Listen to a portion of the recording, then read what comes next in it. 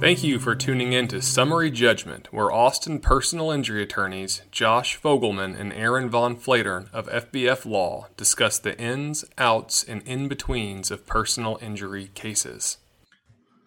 Welcome back to Summary Judgment. I'm Aaron Von Flatern. I'm here with my law partner, Josh Fogelman. We are the founders of FBF Law, and we are here today talking about a kind of somber subject, wrongful death damages, wrongful death claims.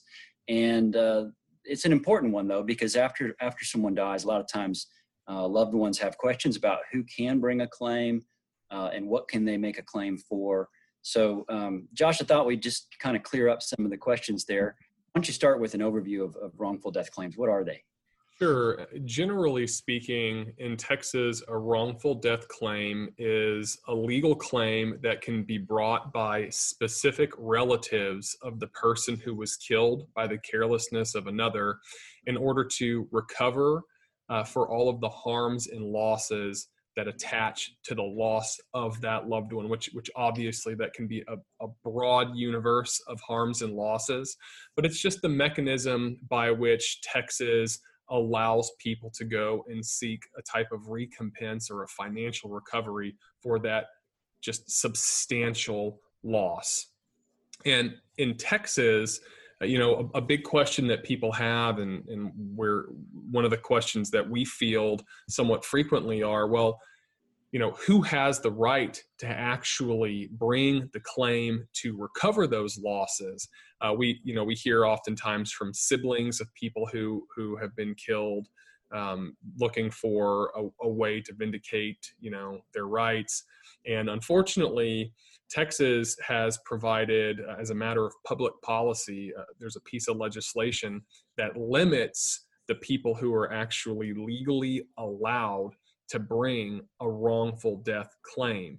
And in Texas, the only people that are legally allowed to bring a claim for wrongful death are the surviving spouse, surviving children, whether biological or adopted, and surviving parents of the person who was killed.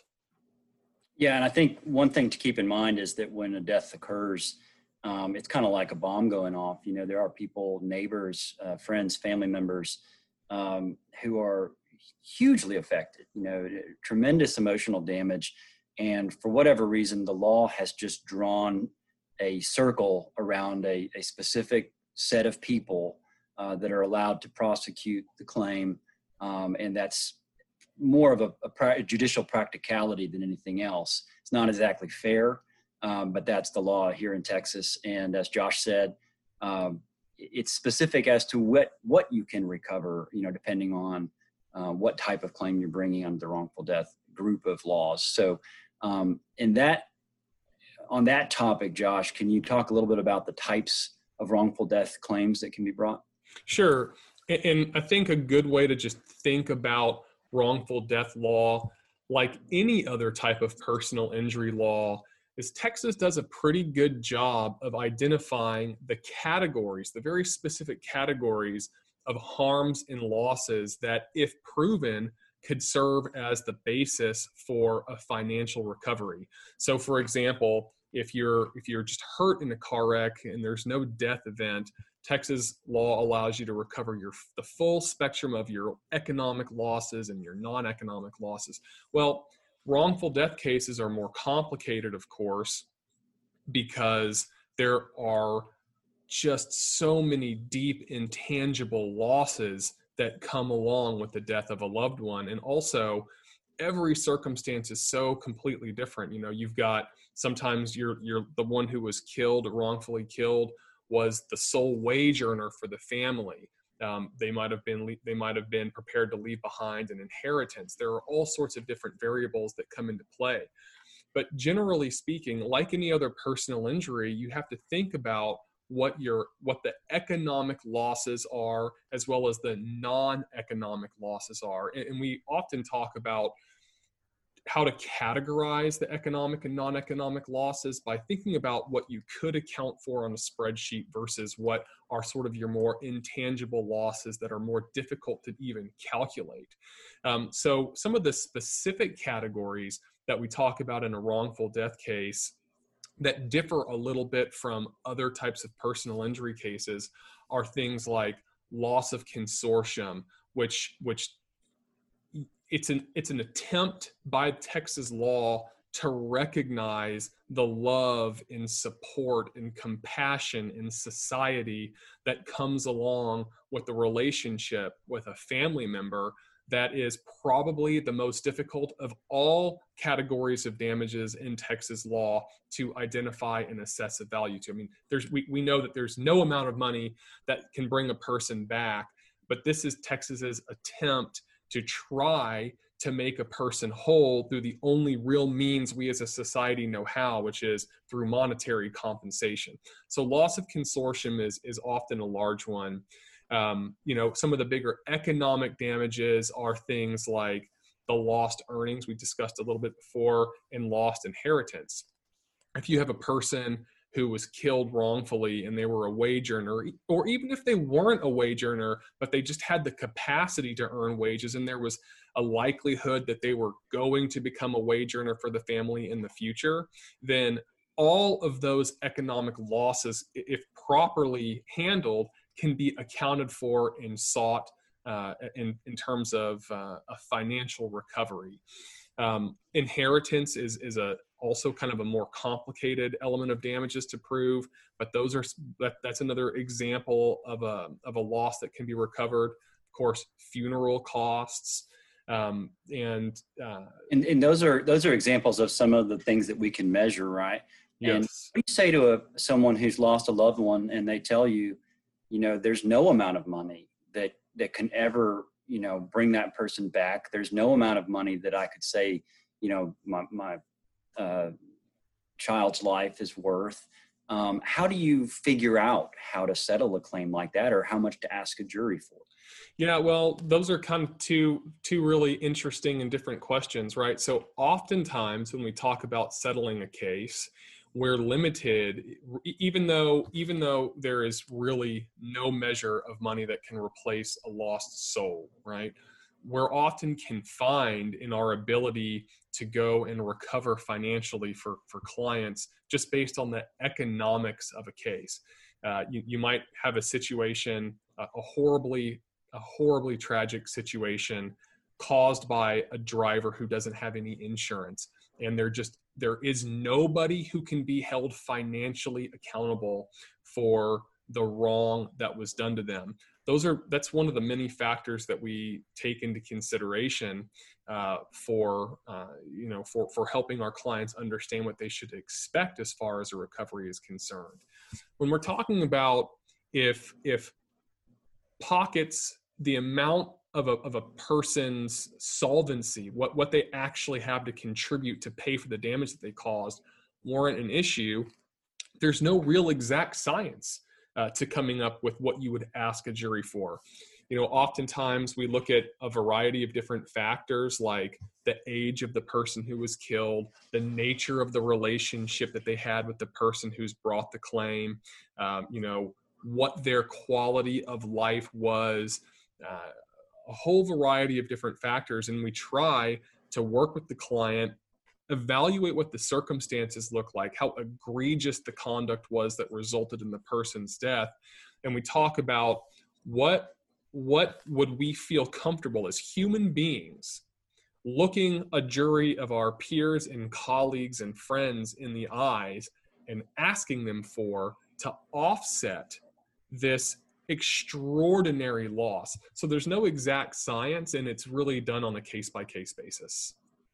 Yeah, and I would say that there's a mechanism at work here that we're participating in, and that is, society gets safer one case at a time. There are lessons to be learned from every case. Every time a family comes into our office with one of these tragic events, the one thing I know we can tell them is, look, we can get you some answers. We can find out more about what happened, why. We can hold people accountable to whatever degree they can be held accountable. And of course, it varies. The Coca-Cola Corporation might be a little different than the drunk driver who doesn't have a thing to his name.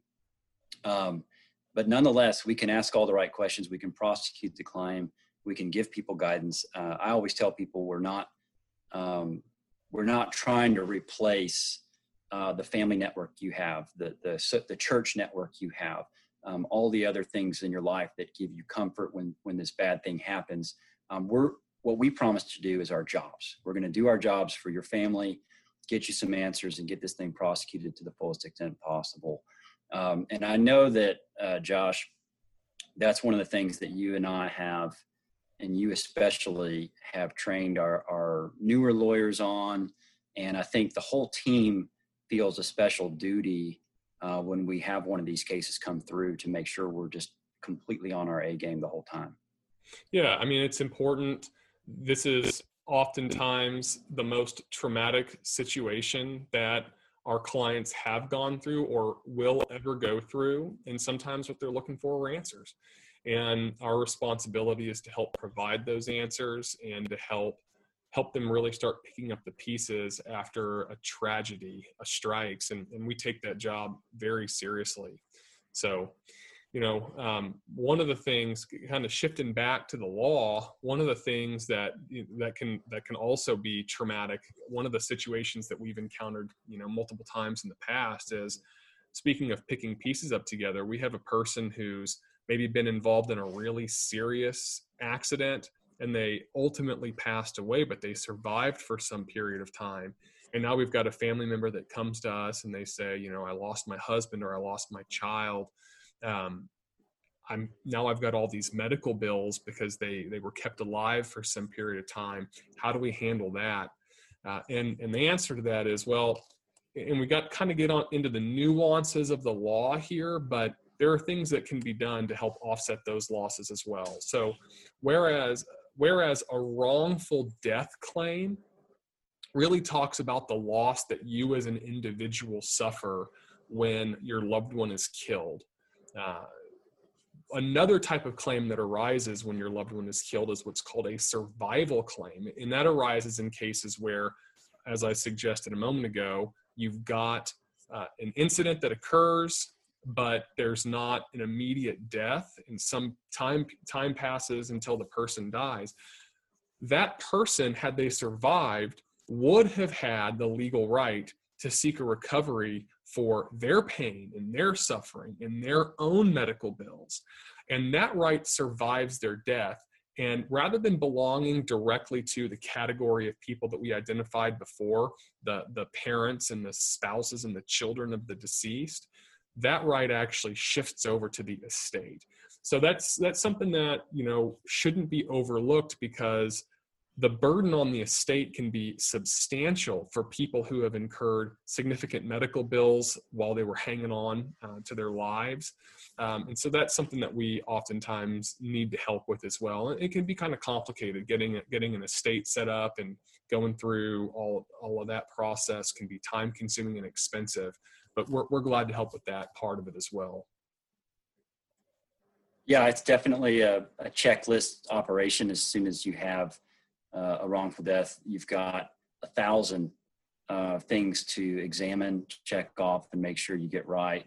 And there's a lot of people to communicate with. A lot of times you've got the wrongful death beneficiaries, and the estate can be much larger than that. You might have 100 beneficiaries under the estate, all of whom might have something to say about the case and how it comes out. And so for us as lawyers, the point is to have good open communication and to make sure we're using checklists to do everything exactly right.